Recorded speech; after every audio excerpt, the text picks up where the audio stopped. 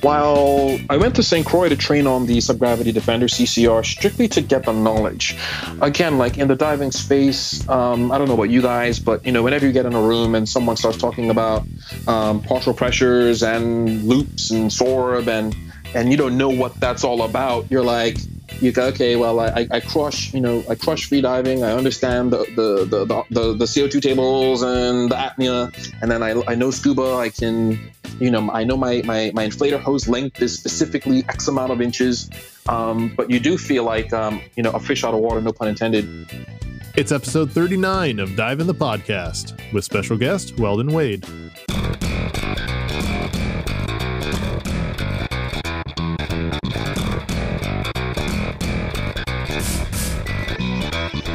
Welcome to Dive in the Podcast, your favorite podcast about all types of diving, scuba, tech, freediving, and more. We cover it all. Every week on Monday, we post new episodes filled with diving news, interesting dive topics, ocean advocacy, and much more. To learn more about our show, find your favorite guest, or just read about the hosts, be sure to check out our website, diveinpod.com. Hi, everybody. I'm Justin. I'm Amit. I'm Nick. And I'm April, and we're the hosts of Dive in the Podcast. Welcome back, April. Thanks. I'm happy to be back. And quarantine is over, April. Yeah, I guess by the time this episode comes out, I will be released back into the world of Nova Scotia. Whoa, tell us about that. I'm back. Honey, I'm home. I love it. Ready to hit the high seas and do some diving with the sea foxes and everybody else? I am so excited to get back in the water. I'm thrilled. I cannot wait. I'm just hoping that some of these restrictions ease up and cases go down and I can actually get to do some teaching. Let's look forward to lots of scuba diving, lots of scuba training in the new year. Yes. Well, tonight we're going to be speaking to Weldon Wade. Weldon is a diver, explorer, and communicator from Bermuda and a PADI ambassador diver. He's a passionate free diver, scuba diver, closed-circuit rebreather diver, as well as the founder of the ocean conservation organization, Guardians of the Reef. Welcome to Dive in the Podcast, Weldon. Thanks for joining us. Thank you so much for having me. How are you doing today? I'm good. All things considered, good is a good thing. Good is a good thing, that's for sure. Well, I'm looking forward to our interview in a few minutes, Weldon. But before that, we got an email from a fan of the show, and she said that, quote, I enjoyed the interview with Christina. I spent 6 days at UNESCO. 3 of them were with Christina. It was incredibly intense. Listening brought back a lot of great memories. So that was nice to hear. Nice. Yeah, overall, I mean, I think we've been gradually getting a bit more and more feedback. And so it's kind of neat to see that people are enjoying the show. I know I've had a couple of positive comments on the Neil Pollock episode recently. So yeah, very cool to hear. Really awesome. We'll chat about some news. Weldon, I have a quick question from you before the news and well before we do your interview here. I know you've done lots of underwater cleanups. What's the wildest thing you found underwater that wasn't supposed to be there? Goodness. I mean, other than the typical stuff that doesn't float, right? Some abandoned fish pots, industrialized, fishing equipment and stuff like that. I found a fleshlight. Which was probably the most interesting find. I had to explain to the kids what it was because I wasn't the one that actually found it. Oh, good no. Oh no. Yeah, well, there was some mixed up divers in Germany recently that thought they had found a typewriter, and it turns out what it actually was an Enigma machine that the Nazis used to send coded messages during the Second World War. Florian Huber, who was the lead diver, said, a colleague swam up to me and there's a net with this old typewriter in it. And the team quickly realized they'd stumbled across a historic artifact and alerted authorities. The doctor at the local state archaeology office said that the machine would actually be restored by experts at the state's archaeology museum. And it would take a year to desalinate the Enigma machine and then fix it and get it back into working order. Can't imagine that, going on display in the museum. That's an awesome find. Yeah, truly cool. Has anybody seen The Imitation Game about Alan Turing building the first modern computer? Such a great movie. Oh, yeah, it's pretty wild. It's kind of crazy to think how much stuff's at the bottom of the ocean, right? Just thinking back, because I just finally got around to finishing the Enslaved documentary that Alana was in. Some of the stuff they've been finding on the water, like from, hundreds of years ago. It's amazing what the sea will eat up, but also what the sea will sort of preserve as well. If anybody wants to hear more about that, read more about that interview or that find, there will be a link in the show notes. That's it for the news. It's time to dive in with Weldon Wade. Is it too obvious to assume that growing up on a small island like Bermuda, your first experience with the ocean was at an early age? Indeed, it was. I can certainly speak wholeheartedly from my experience. The first living memory I have, is from my father tossing me into the ocean as a child, and that's how many of us learn how to swim. It's a sink or swim situation, and I do recall feeling my life force quickly leaving my body, but I managed to not die, thankfully, and yeah, so what we see now is, the kids do a lot of cliff jumping, and the toss still happens, by the way. But jumping off rocks, jumping off cliffs, it's a big deal here. So yeah, my first living memory is the ocean. Nice. And so we're all connected to it. And here, Bermuda's so tiny, we're never more than a mile away from the ocean. So we do have a connection, whether we appreciate it or not. That's a whole other thing. Right. So what was your first introduction to diving, and was it scuba or free diving? Well, like many kids here, we do get exposed to swimming, even though some people still don't swim. But it's quite common to have people, growing up swimming. I know in other countries, there is a connection to the ocean to where it's not the best. You're taught to fear the ocean, whether it's a monster gonna eat you, or a spiritual connection that where the ocean is left, for spiritual purposes. So you're not in the water for one reason or another, but around here, you do get into the ocean and do some stuff. And so snorkeling was somewhat common, but my sort of light bulb moment in the diving world was on scuba. It was a bucket list item for me, something I did back in 2006. It took you quite a while to get to scuba diving then. Yeah, and I just want to come back to what I said earlier about appreciating it, and recognizing its beauty. I think sometimes in life, when we have something every day that's amazing, you kind of get used to it, and it becomes just, it's just the most clear blue, turquoise green water we've ever seen. But we see it every day on the bus to school. We see it every day in grandma and grandpa's car. So until we I guess get older and travel to other countries that don't have that level of access to something so beautiful, you start to recognize and realize, and so I did make plans to relocate to Toronto in Canada, and I did. But a bucket list item was to try scuba diving before I left, and that's kind of where it all started, man. I'm kicking myself to this day for trying it, later in life, but it's an expensive hobby, right? So. That might be one of the reasons I dabbled in it late and made it a bucket list item. But I'm delighted I did. That's fantastic. Did you ever make it to Toronto? I did. I lived out there for about 3 years until the winters got to me. And and guys, back in Bermuda, it was been back for a few years now. So that's crazy. Me and Nick were just out actually diving today, and this isn't even what you would call cold. And we were still both looking at each other because we're both from the Caribbean, and saying, what are we thinking? What is going on here? So, and we're, I can't wait till January, February comes around. So, and I had a question I wanted to ask you there. You delivered a great TEDx talk in 2014 and started your presentation with a powerful quote from Baba Dioum. I think I'm going to try to quote that here. It says, "In the end, we will conserve only what we love. We will love only what we understand, and we will understand only what we are taught." So can you tell us how that's influenced your philosophy on life and the ocean? Well, I just want to bring up someone's name that you've mentioned already, and that's the wonderful Alana Vellacott in the Bahamas. She was involved in a marine science forum just recently, and she actually used that same quote in her Instagram caption. So it's wonderful to sort of see that, his quote come out there. And I think, it just sort of personifies a bit of what I touched on a moment ago about, when you don't understand it, you just don't know what you have. And it's it's not that you don't know what you've got that's gone analogy. It's really, for me, I've evolved over the last few years, certainly since 2014, into recognizing the connection between human health and ocean health. And and every day I'm learning. My background is IT. It's not marine stuff. So it's been a very interesting journey going from sort of being a systems administrator to now an ocean communicator, an ocean educator, even without having gone to school at all for any of this stuff.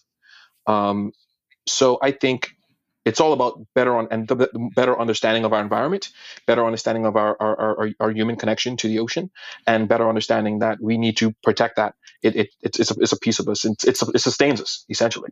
And for you, I guess, coming from an island, especially one as small as Bermuda, it would seem that the interconnectedness of that island to all its resources would be something that's very critical. Is that part of the culture there, or is that something that you've just sort of developed on your own? Well, guys, I'm 42 years old, and so I kind of look at the lens of what things were like when I was a kid and what I could sort of pick up from my family and friends and my social circle as a child, and then what I experienced as an adult. I think just being ocean minded does put me in a really good spot to recognize these things a bit better. But growing up, I didn't have anyone in my family or friends that were ocean people, and that's a broad spectrum. You've got sailors, fishermen, seamen, boat captains, and I really didn't have that. I mean, I did fish and I did do a little bit of boating, but it wasn't to the degree where I was exposed to it constantly. But yeah, like we have a lot of laws and legislation here on the island that speaks to conservation, whether it's conservation of sea turtles, protection of our historic wrecks. We have more shipwrecks per capita than anywhere else in the region. So it's important that we keep those protected from people taking stuff. So yeah, I would say that, you know, we do recognize the importance of our blue backyard. It's critical. I mean, goodness, I mean, just the hurricanes we had just recently, we had 2 in the same week, and we figured out, you know, those that don't know figured out real quick that wind isn't always the issue. Storm surge is a big deal too, and we've got this sort of barrier reef around Bermuda. If you can imagine, Bermuda sits inside of this extinct volcano, and you've got this crater, this rim that is coral, it's reef, it's the ocean. It protects from storm surge. So the ocean's super important, and we haven't even touched on food security and what it provides us, you know, for that side of things either. You describe yourself as unapologetically dedicated to the growth of the diving community in Bermuda. Why would you say that is? I think that while there are many people on the island, whether they're Bermudian or they're here as a guest worker, expatriate, a lot of people seem to be super driven into their purpose and into their work, and don't do very well at necessarily building community.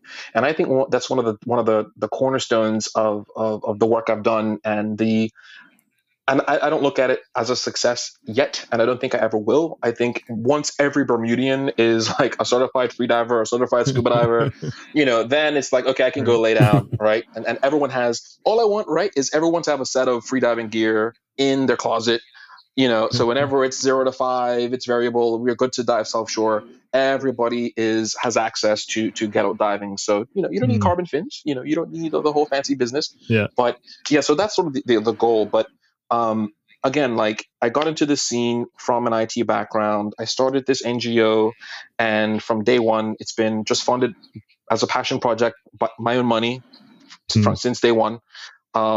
And I've aligned with all the other NGOs, and now I'm working full time in the ocean space for an organization that's committed to protecting 20% of Bermuda's EEZ.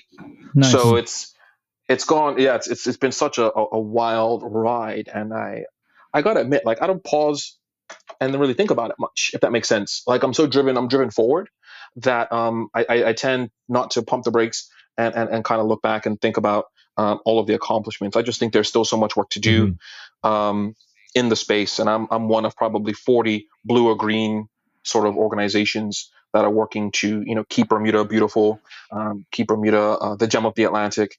And so I'm certainly not the only Bermudian committed to ocean advocacy and ocean conservation, but I've come at it as in such a unique way, and I've had to be unapologetic with that as well. And we need more people in the world just being unapologetically committed to ocean protection.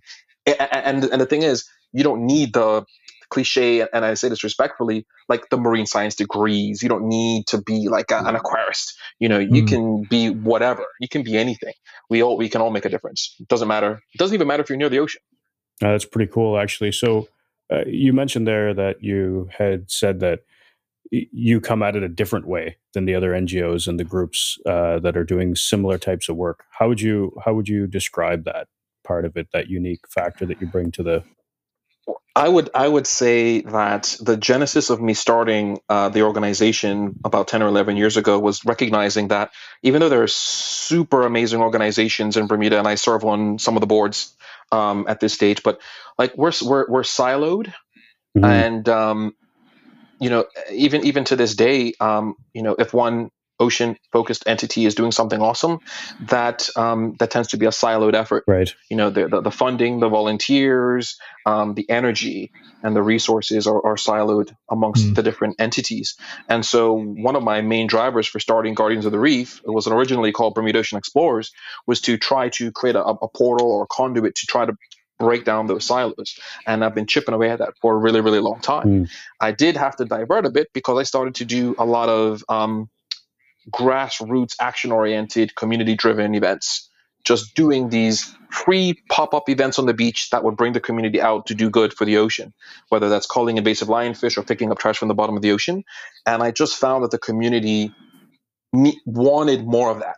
It became like me thinking what the community wanted, then became, okay, the community telling me, okay, Guy, I see you're young, you're Black, you're Bermudian, you're in it, you're not sort of one hand tied behind my back because I work a certain place or do a certain thing. I kind of came in it like as a free agent, if that makes sense.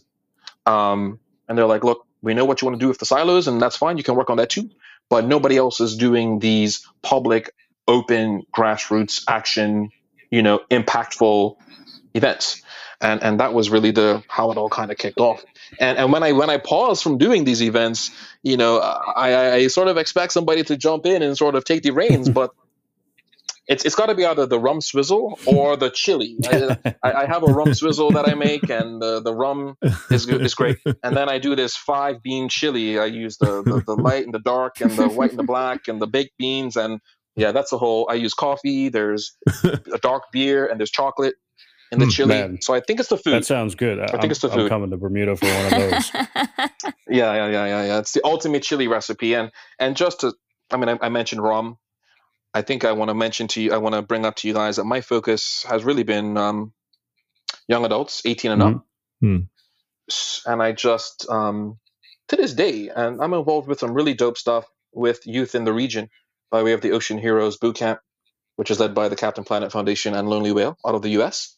And we're working with kids 11 to 18. But what I find here and elsewhere is there's lack of continuity with the different entities in Bermuda that are, introducing kids to the ocean. When they're 0, to 5, they got some stuff, and then from 5 to 10, there's some stuff. But then, they kind of get let go at a certain age to kind of figure it out for themselves. And then that's sort of where my organization comes in and picks them up and, tries to keep them going. Again, continuity. So you got silos and lack of continuity. Cool. But we're all doing our best with what we have, and we all love what we do. But there's always so much more to be done despite that. Right. Absolutely. And you're also a PADI ambassador. So can you tell us a little bit about how that came about, and what does it mean for you in diving in Bermuda? So PADI is the largest dive certifying agency in the world. Millions and millions of people start their diving journey under the PADI umbrella, as I did back in the day. I recognized just a couple of years ago that they started an ambassador diver program, just recognizing people in the diving community doing awesome stuff. I think when I first saw it, I thought it was isolated to instructors. So I kind of observed it from afar and just admired the rock stars that I saw that had been part of the cohorts those years ago. And then I sort of realized as I did a deep dive that, not everyone was an instructor. So it is an application-based process. And I did apply for 2 years, and I got in on the second year. So I'm just proud, just honored to be part of their 2020 cohort. And, PADI is a leading agency in Bermuda. There are others. And it's just weird. And again, got to go back to the whole concept of like just doing 100 miles an hour on the freeway, and I don't really pump the brakes and look back and think like, wow, it's a privilege and an honor, and I love working with the PADI team. PADI have certainly evolved from when I first got involved with them. They're focusing way much more on what we're talking about: ocean conservation, ocean advocacy, ocean awareness, that healthy ocean, healthy planet, and I'm happy to be part of that movement. So yeah, I just represent the brand, and I do things that they ask me to do, and yeah, it's wonderful. It's actually a great alliance, great partnership. I'm really happy to hear that. And so obviously, taking it on a little bit of a different note here, but we can't travel due to this COVID. But if you were to take me on a dive in Bermuda, what's the diving like there? The diving here is amazing. Okay, first things first. We already said we're the shipwreck capital. We call ourselves the shipwreck capital of the Atlantic. So we can dive different wrecks every day for weeks. And whether or not if you're into underwater archaeology, there's something for you. If you're into intact wrecks, there's something for you. If you're into shallow, deep, modern, old, new, there's something here for everyone. And some of our most significant wrecks on an archaeological side of things are in shallow water. So unlike some other diving destinations where the points of interest are in super cold, super deep water, here you're good in 0 to 100. Like you're really good in 0 to 60, but 0 to 100, sure, like you'll see some really dope stuff. But we're not all about shipwrecks. We've got some of the healthiest reef in the region as well. The species of coral that we have are just super healthy. They do experience a bit of bleaching, little bit of white band, a little bit of black band disease. So they do react to stressors that they have to encounter and deal with. But our coral are very resilient.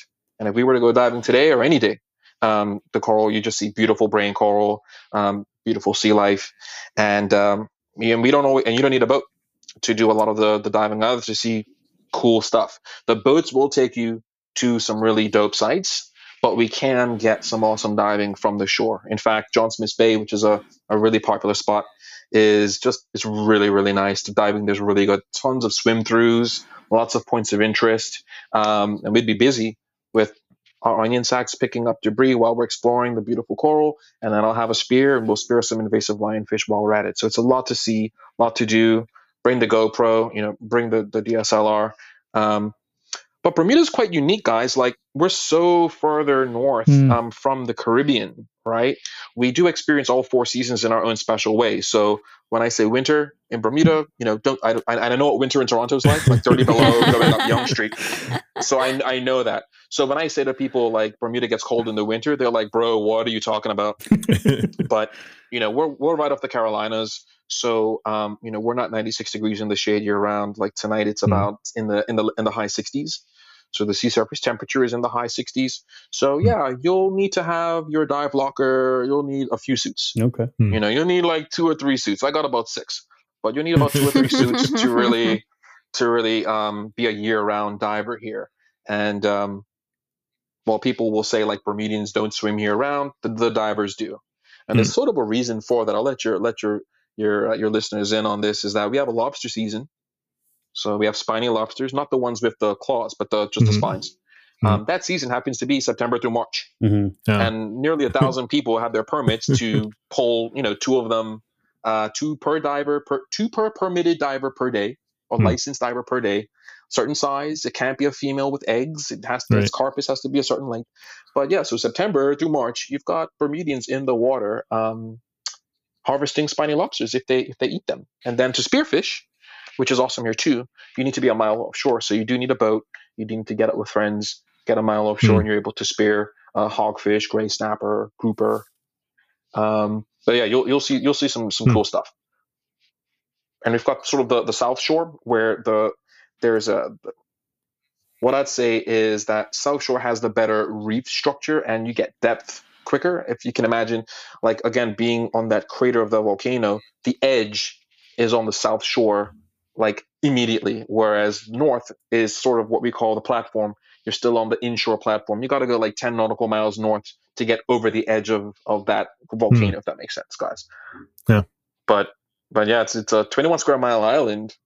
There's a lot to do. I remember you and I first connected over Instagram a while back over technical diving in the Caribbean. You're a closed circuit rebreather now, is that correct? I went to St. Croix to train on the Subgravity Defender CCR strictly to get the knowledge. Again, like in the diving space, I don't know about you guys, but whenever you get in a room and someone starts talking about partial pressures and loops and sorb and you don't know what that's all about, you're like, you go, okay, well, I crush free diving. I understand the CO2 tables and the apnea, and then I know scuba. I can. I know my inflator hose length is specifically X amount of inches, but you do feel like, a fish out of water, no pun intended, when the CCR technical guys come around and they're talking about trimix and all that stuff. So for me, just to get to answer your question, I invested in the training for the knowledge and the little bit of experience you get doing the Mod 1 course. And it's funny, when I came back, the small cluster of CCR divers in Bermuda were like, oh, it's kind of like when you're a magician and you meet another magician, you're like, the magic, right? Like I could understand, and I don't want to poke at my CCR, the small part of the CCR fraternity here in Bermuda, but and rightfully so, right? Because I'm part of that now, we want divers to be safe, and I just find that CCR at its essence is not as complicated as it was made out to be,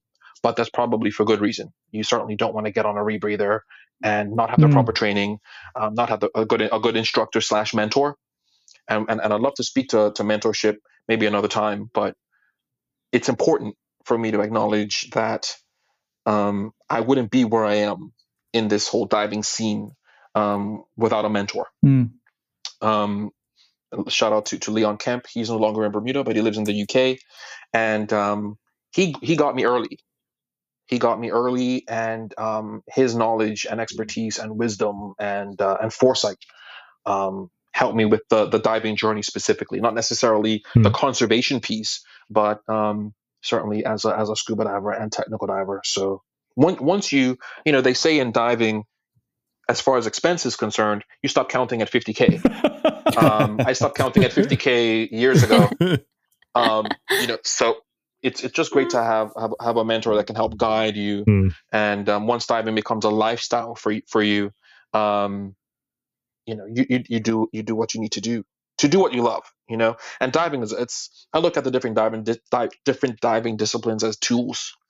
Not everything you do needs a rebreather. Not everything you do needs scuba.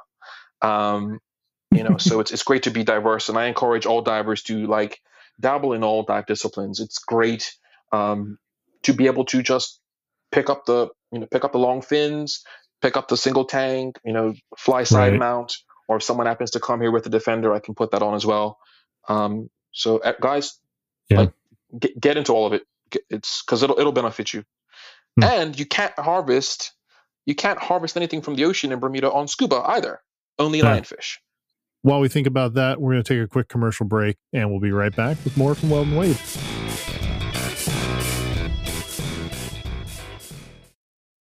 Hi everyone, I just wanted to take a second to thank our sponsor, Torpedo Rays Scuba. Torpedo Rays is a local dive shop in Nova Scotia.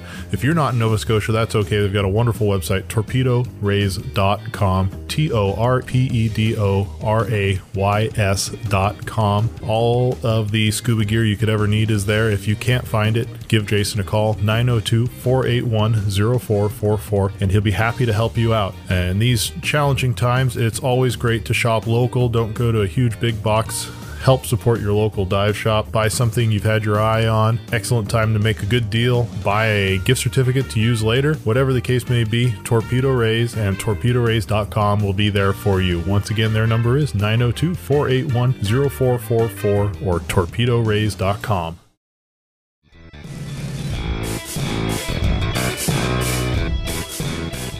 Welcome back. You're listening to our chat with Weldon Wade on Diving the Podcast.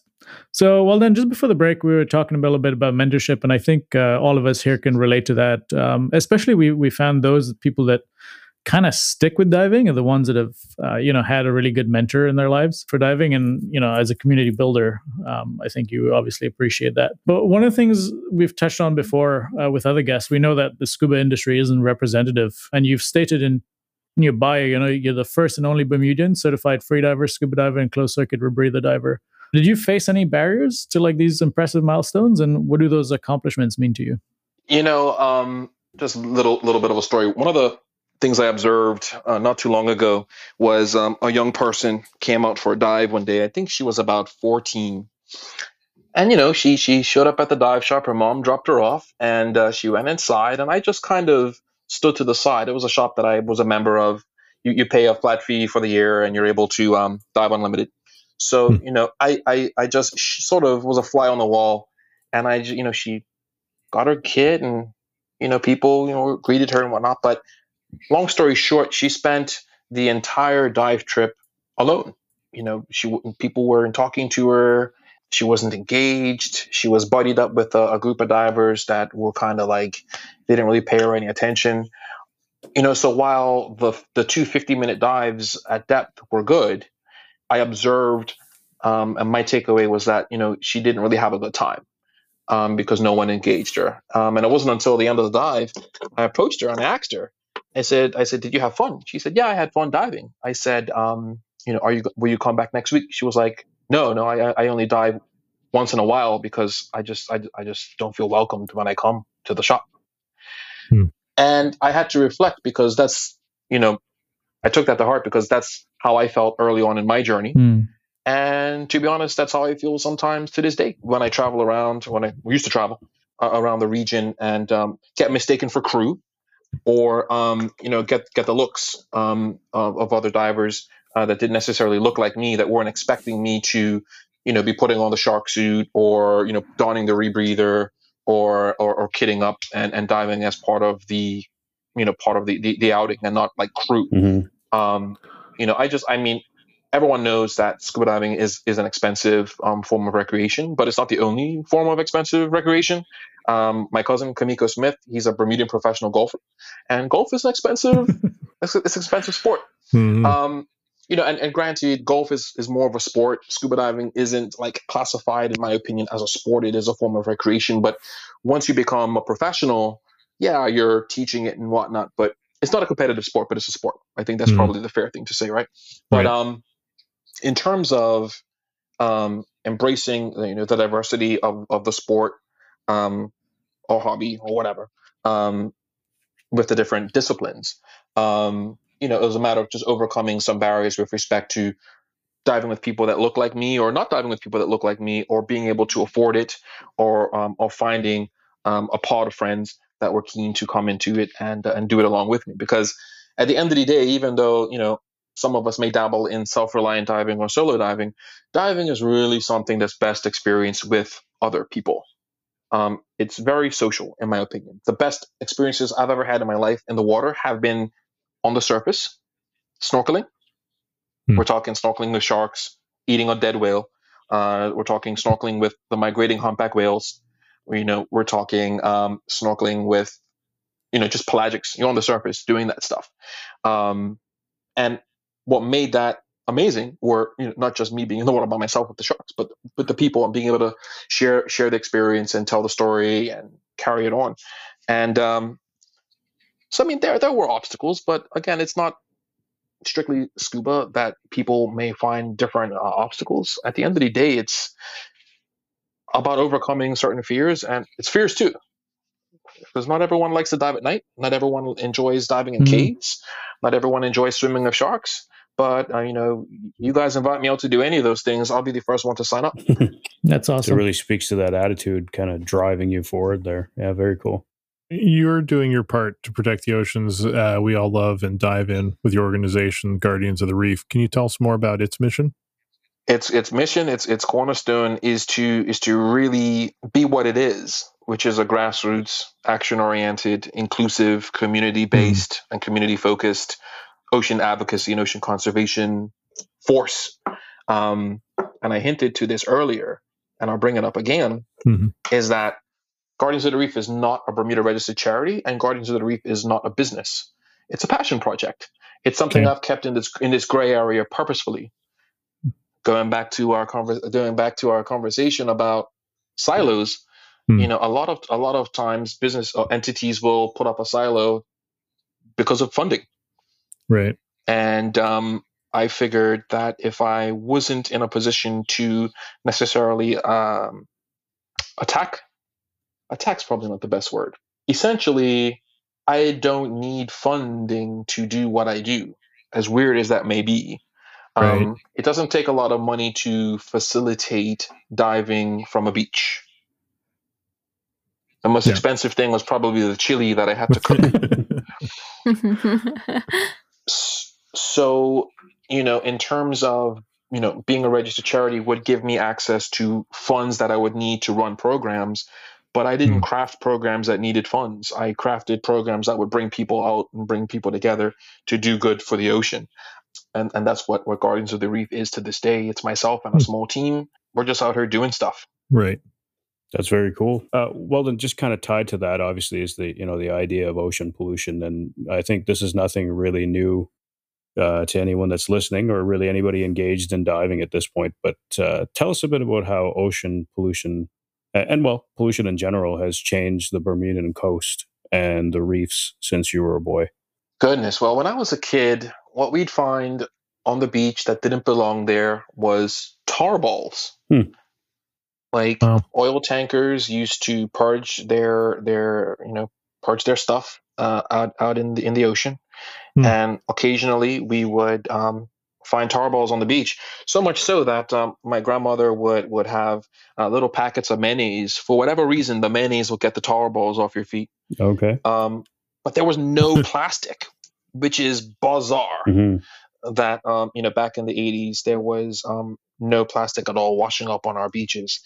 Today, that's not quite the case, and it's been wonderful to be an ambassador for Five Gyres, who are doing amazing work across the world, raising awareness about the 5 gyres of pollution, and doing putting policy and legislation and advocacy on the forefront with respect to plastic pollution. So for me and for people in Bermuda, one of the big things to recognize is that most of the pollution that washes up on Bermuda's beaches is what we call long range or foreign debris.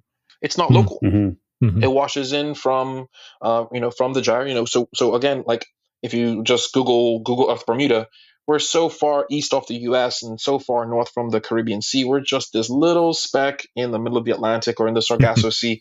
But what keeps our sea surface temperature reasonably warm is we're in the Gulf Stream.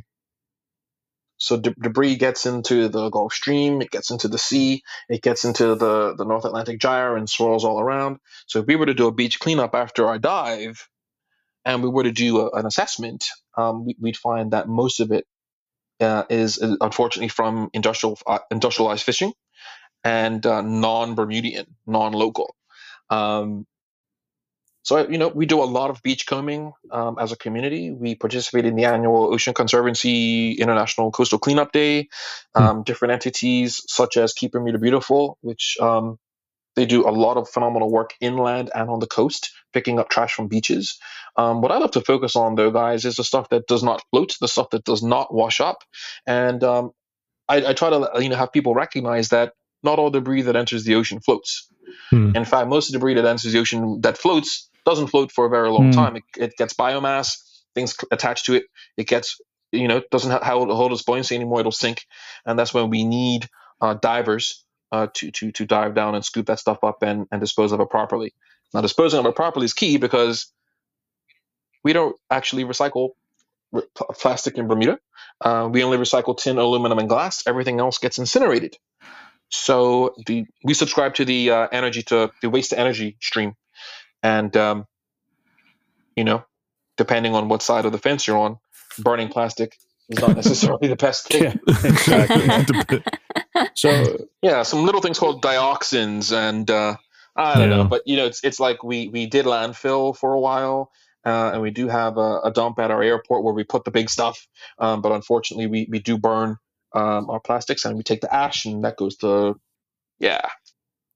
So lionfish are an invasive species in the Caribbean, and they are tasty and edible. So diver-based hunts are a common strategy for controlling them. Is this something you guys do in Bermuda? And what's the situation like there these days? The situation in Bermuda is a very interesting one. Yes, lionfish are an invasive species in this region. For the benefit of some of your viewership, they are a bottom feeding fish, but they do not eat the dead or the dead decaying stuff. They're not sort of the sharks of the bottom of the ocean. They'll only eat stuff that's alive. They'll eat anything that's alive that they can fit into their mouths, invertebrates, crabs, the whole bit, and small fish. But they're just like any other fish. They got scales, gills, they swim along the bottom, but they're covered in 18 venomous spines. You cut those venomous spines off, and it's a very, very tasty fish. Right now, Bermuda has at least 3 to 4 organized derby or culling tournament-based events that rallies the community together to hunt them. And around here, we definitely eat them to beat them. And yeah, their numbers, just to give you guys an idea, like if all of us on this call were to go diving, we'd probably come back with about 15 or 20 lionfish if we were to spend an hour on scuba. So not a whole lot, but this time of year, the lionfish tend to be more higher numbers in shallow water than during the summer. So, but we'll find them. And some divers are free diving, for an hour or two and bringing back 30 or 40.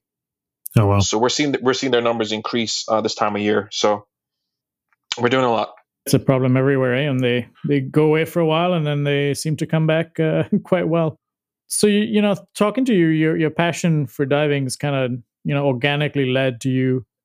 It sounds like having a current role at Bermuda Ocean Prosperity. Have I got that right? What do you do there? It's a privilege and an honor to be the communications coordinator for what's called the Bermuda Ocean Prosperity Program. It's a government-led program led by the government of Bermuda in partnership with the Waite Institute, which was founded by Ted Waite, who founded Gateway Computer Systems, and the Bermuda Institute of Ocean Sciences. And so the Waite Foundation and the Waite Institute help governments around the world to set up marine protected areas and setting up marine spatial plans. And what they did, they advertised for a site manager, someone who could help all this happen. And long story short, they created a position for me in communications based off the ocean advocacy and communication work I've done with Guardians of the Reef and other organizations. Yeah, we're about a year or so into that, and it's a very awesome project. Ultimately, Bermuda has an EEZ around Bermuda. It's this massive area around Bermuda that we've been given, and we pledge to protect 20% of that as no take. Wow, that's impressive. Oh yeah. Right now we're doing lots of stakeholder engagement. We have stakeholder working groups that are broken up into different categories. We've got an ocean use survey that we're doing right now. We're trying to encourage all Bermudians and all residents to let us know how they use the ocean. So whether it's passive recreation, again, just looking at the ocean. A lot of people don't really understand, like, lots of people get joy just from looking at the ocean. That is a use.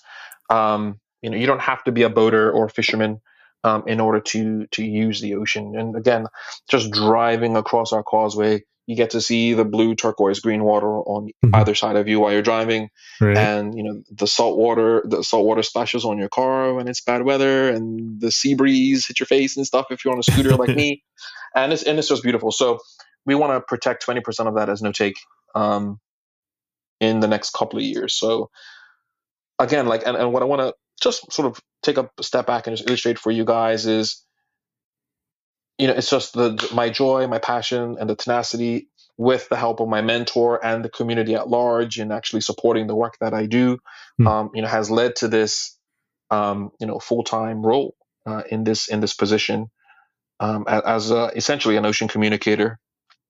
And what's happening this weekend, which is not Bermuda Ocean Prosperity Program related, it's the Ocean Heroes Caribbean Regional Bootcamp that I spoke to earlier. And they've invited me to be a track captain leading the marine ecosystem conservation track. So sort of dabbling in the education sphere too. Yeah. So yeah, it's wild out here, man. I don't know where I find the time to do all these things. Yeah. Where can somebody find out about what you're doing online? Find me on social. I'm across pretty much all of the social media platforms, even TikTok. I don't do any of the dancing. But certainly guardiansofthereef.org is a good place to start. But I did create sort of an aggregate site at weldonwade.com/hello. And I put pretty much everything I'm working on that landing page. So if you want to know what I'm up to, how I do what I do, and why and where, that's where I'd recommend your listeners go and check me out and add me to Instagram, add me to Facebook, follow me, and help me out. Absolutely. And Weldon, at the end of every interview, we always ask our guests the same question, but what keeps you diving? What keeps me diving? What keeps me diving is the unknown. No matter how many times I dive the same sites, whether it's the same beach dive, wreck dive, boat dive, there's always something different to experience, and there's always something new to see and to learn. And it's that unknown that really excites me for the next dive. And I think that's kind of what drives me a lot, learning and exploring that unknown. Yeah, that's awesome. Really great stuff there. I really appreciate all that, Weldon. And apparently Wally, Nick's dog, really enjoys that as well. I used to live in a city, so when the ambulance went off, he would like howl with the ambulance. And now I moved to the countryside outside the city. And now it's a deer at night that are walking outside the window, which is what I'm assuming he's barking at. That is awesome. Hang with us for a second. We're going to chat about a couple other things here, Weldon. Nick, you've got a Think Blue segment for us tonight. On this iteration of Think Blue, we're going to talk about our connection with the oceans. It's winter around here. We've had a lot of swells lately, so getting in the water has been a little bit tougher, or at least getting good visibility. So I've been spending a lot of time walking the coast with my dog and just sort of appreciating the oceans. And it's been a tough year for everybody. So it's always nice to be able to appreciate something that we all love. And the oceans are super important for us. They control the climate. Over 70% of the Earth's surface is covered in water. As a result, the oceans help transport heat from the equator to the poles and they regulate our climate and weather patterns. They provide food. Wild ocean fish accounts for 8% of all animal protein consumed by humans.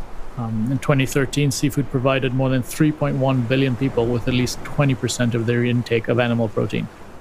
So the oceans are super important for feeding people. And they provide the air that we breathe. The oceans produce over half of the world's oxygen and store more than 50 times the amount of carbon dioxide in the atmosphere. The oceans are also enriching for us as humans, and that's why I think divers appreciate the ocean. There's a reason we dive. We enjoy spending time in the water, but also living near it. There's an inherent value in the oceans to us humans. We appreciate time spent on the coast and on the water, but also the fascinating marine species that inhabit the oceans and inspire us. So if you find yourself not being able to dive, go for a walk along the coast and just kind of reflect on what the oceans mean to you and how they enrich your lives. Thank you for sharing that, Nick. Yeah, and you take us along on your adventures a little bit with some of your Instagram posts and things too. So I'm always looking forward to see what Nick's up to on any given day. Amit, speaking of being up to things, let's chat side mount. So, Weldon, you said you wanted to talk side mount. What do you want to talk about in side mount? Because you can get me, like they said, all night long on this topic. No, I'll keep it short. I'd love to just see side mount grow here in the local community in Bermuda. There's probably only 4 or 5 divers that dabble in it. So yeah, that's all I wanted to say on side mount. Let's grow, guys. Grow the, back mount is kind of dead, but kind of dead, dying. Yeah, that's all I got. I like this, where this is going. This is, we were talking earlier about you and I connecting, and obviously there's a bunch of different levels, but this is quite possibly the best one that we just connected on here. And so I'm going to agree with you. I think it needs to grow significantly more. And, so I guess to that effect, I guess one of the things that you mentioned in Bermuda is the fact that, you have a lot of these wrecks. And it seems to me that what better platform to go exploring those on than in side mount. And so I think maybe if I were to chat a little bit about this, I would probably throw this to the idea of like the adaptability of side mount in terms of your exploration. And I think a lot of people have previously thought about side mount as being like a very purpose intensive thing. So, if you want to go explore a sump or you want to go and explore a cave, well, then that's the time to put side mount on. But yet, you wouldn't don that for just your average dive, say shore dive. And what I've come to find is actually I quite prefer it in just about any situation. But I guess the biggest reason that I would like it from that perspective is the ability to do just about any type of dive within a side mount configuration. And so I think I would toss that out for consideration today, that it's the adaptability piece within that, and the idea that no matter where you go and whatever you decide to do within a side mount configuration, you have the capacity to do it. So I listened to a couple of segments where this was kind of mentioned in another podcast done on speaking side mount, and it really resonated with me as to why this is a part of diving that should grow. And it was summarized really well. I'll try to find the link for it and we can post it in the show notes. But the quote came from a really interesting perspective, and it was that within side mount, there's absolutely nothing that I can do, or can't do, I should say, that that a person in back mount can do. However, if you flip that table and you say, well, can a person in back mount do all the things that a person in side mount can do? Well, the answer is obviously no. Mm-hmm. So I think it's one of these things where taking it out of this pigeonhole, where that it's specific to an individual type of exploration, is really important to kind of break that mold and start looking at it from a different light. So I'm getting the cue here. I think the guys are basically putting the curtains on me to stop talking. So I'm going to leave it there. I'm leaving it there for now. No, what I'd love to say real quick is that it like many things, it takes a core group to make side mount not be the sort of gremlin that walks into the dive shop that everyone is looking at as the weirdo, and that's unfortunately the vibe here is. You got to look at the facilitation. If the local dive shops don't offer it, they don't support it, they look at it like it's foreign, and it's not promoted or advocated, then it's hard for a seed to grow in sand that has no nutrients. If I may, what I find really interesting for diving that is really based around so much exploration and so much innovation.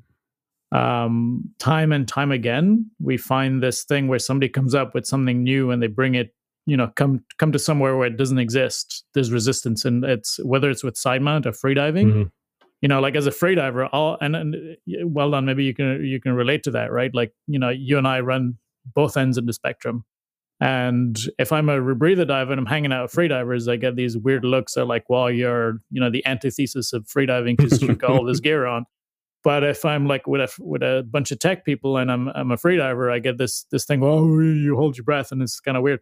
And it's so those misconceptions occur right across the spectrum, which I find really fascinating for a sport that is so much based on exploration and innovation. Yeah, and I think that the more people that dabble in all the disciplines, the better, because then we're a lot more relatable. And that's akin to me wanting to be a certified CCR diver, is to be able to have that feather and not be the guy that's like, Optima, what's that? Sentinel, what's that? And then just not understanding it. And I think, the people I meet and the divers that I am mentoring now, they are diverse. It's just a matter of growing that community, and that's the genesis of it. But, not throwing any salt or shade on the local dive shops. I don't own a dive shop. I've never worked for a dive shop. Dive shops need to do what they need to do to pay the staff, keep the lights on. And because right now there's no nitrox on island, there's no CCR support. The dive shops don't support free diving in the sense that you can't rent long fins or low volume masks or J snorkels. It's, they're catered for their client base, which tends to be single tank, back mount, air, shallow water divers, and that's okay. I as a grown man, I recognize that I have the ability to start my own business, and if I find that existing businesses don't provide a service that the community needs, start a business on my own and move forward. Don't complain about it. Find a solution and make it work. I like that. Yeah, I agree. So I wholeheartedly do my best to support all the local dive shops here and overseas. I don't expect every dive shop to support every diving discipline. You do what you got to do. And as a diver and as an explorer and as an educator, as a communicator, I do what I have to do as well. And that's just the facts. Very cool. Awesome. Another point well made there, Weldon. I really appreciate that. At this point, I guess, wraps up our show for today. So I want to thank you for joining us, Weldon. It was a great honor to have you on, and thank you so much, you guys. It's an honor, to be on your podcast. Shout out to your viewership, your listenership, and yeah, when the dust settles from the pandemic, it'd be wonderful to have everyone over to Bermuda. The sun is always shining. It's a beautiful place to be. Pink sand beaches, got the crystal clear water, got the shipwrecks everywhere. I got the boat. We'll have a good time. It's a lot to see and a lot to do, despite our tiny size. Yeah, short trip from Halifax. Sounds like a podcast trip. Yeah. There we go. All right. And Nick, thanks for everything tonight. Thanks for being here. Nick. Yeah, it was awesome and well done. It's awesome to finally catch up, quote unquote, in person. And your energy is amazing. Thanks, guys. It's awesome, and we're definitely coming, but not just for the diving, but also for that chili and that swizzle. Mm-hmm. Yes. we could have talked about that for the whole podcast. Believe me. But I'm not gonna air out my swizzle recipe on air. It's and Amit, thank you. It's been an absolute pleasure, and like you said, Weldon, can't tell you, connecting with another Caribbean guy again on the podcast, and then another passionate side mount enthusiast. Love it. So we're connected. I'm loving this idea of chili and the swizzle, like Nick said. So we're gonna have to come down there, man, and share some recipes. I can't wait. Awesome. I'm ready. April, thank you. Yep, thanks for having me, and excited to add Bermuda on our long list of places that I guess all of us are headed. Yes, post-COVID-19, we're going to be really busy. We're going to be real busy. Nice. I'm just throwing it out there. Nobody else has said that we could come for the swizzle, so I mean... True. This is our first offer. Yeah, this is the first time we've been offered the swizzle. So front of the list. Yeah. Yep. You can follow the show on Instagram and Facebook with @DiveInPod. Our email is divein.thepodcast@gmail.com. You can visit our website, www.diveinpod.com. On the website, you can find our past episodes, details on our recurring segments, merch, and much more. On social media, you can follow me @idiveok. April's @April Weichert. Nick is @Nicholas Winkler Photography. You can find links for everything we mentioned on today's episode in the show notes or on our website, diveinpod.com. Next week, we speak to Blair Tobin. Blair is a local Nova Scotian who spends his bottom time as a military diver and his surface interval in between crafting beer. Head over to your favorite podcast app to subscribe, rate, and leave a review. It's very much appreciated. Thanks for listening.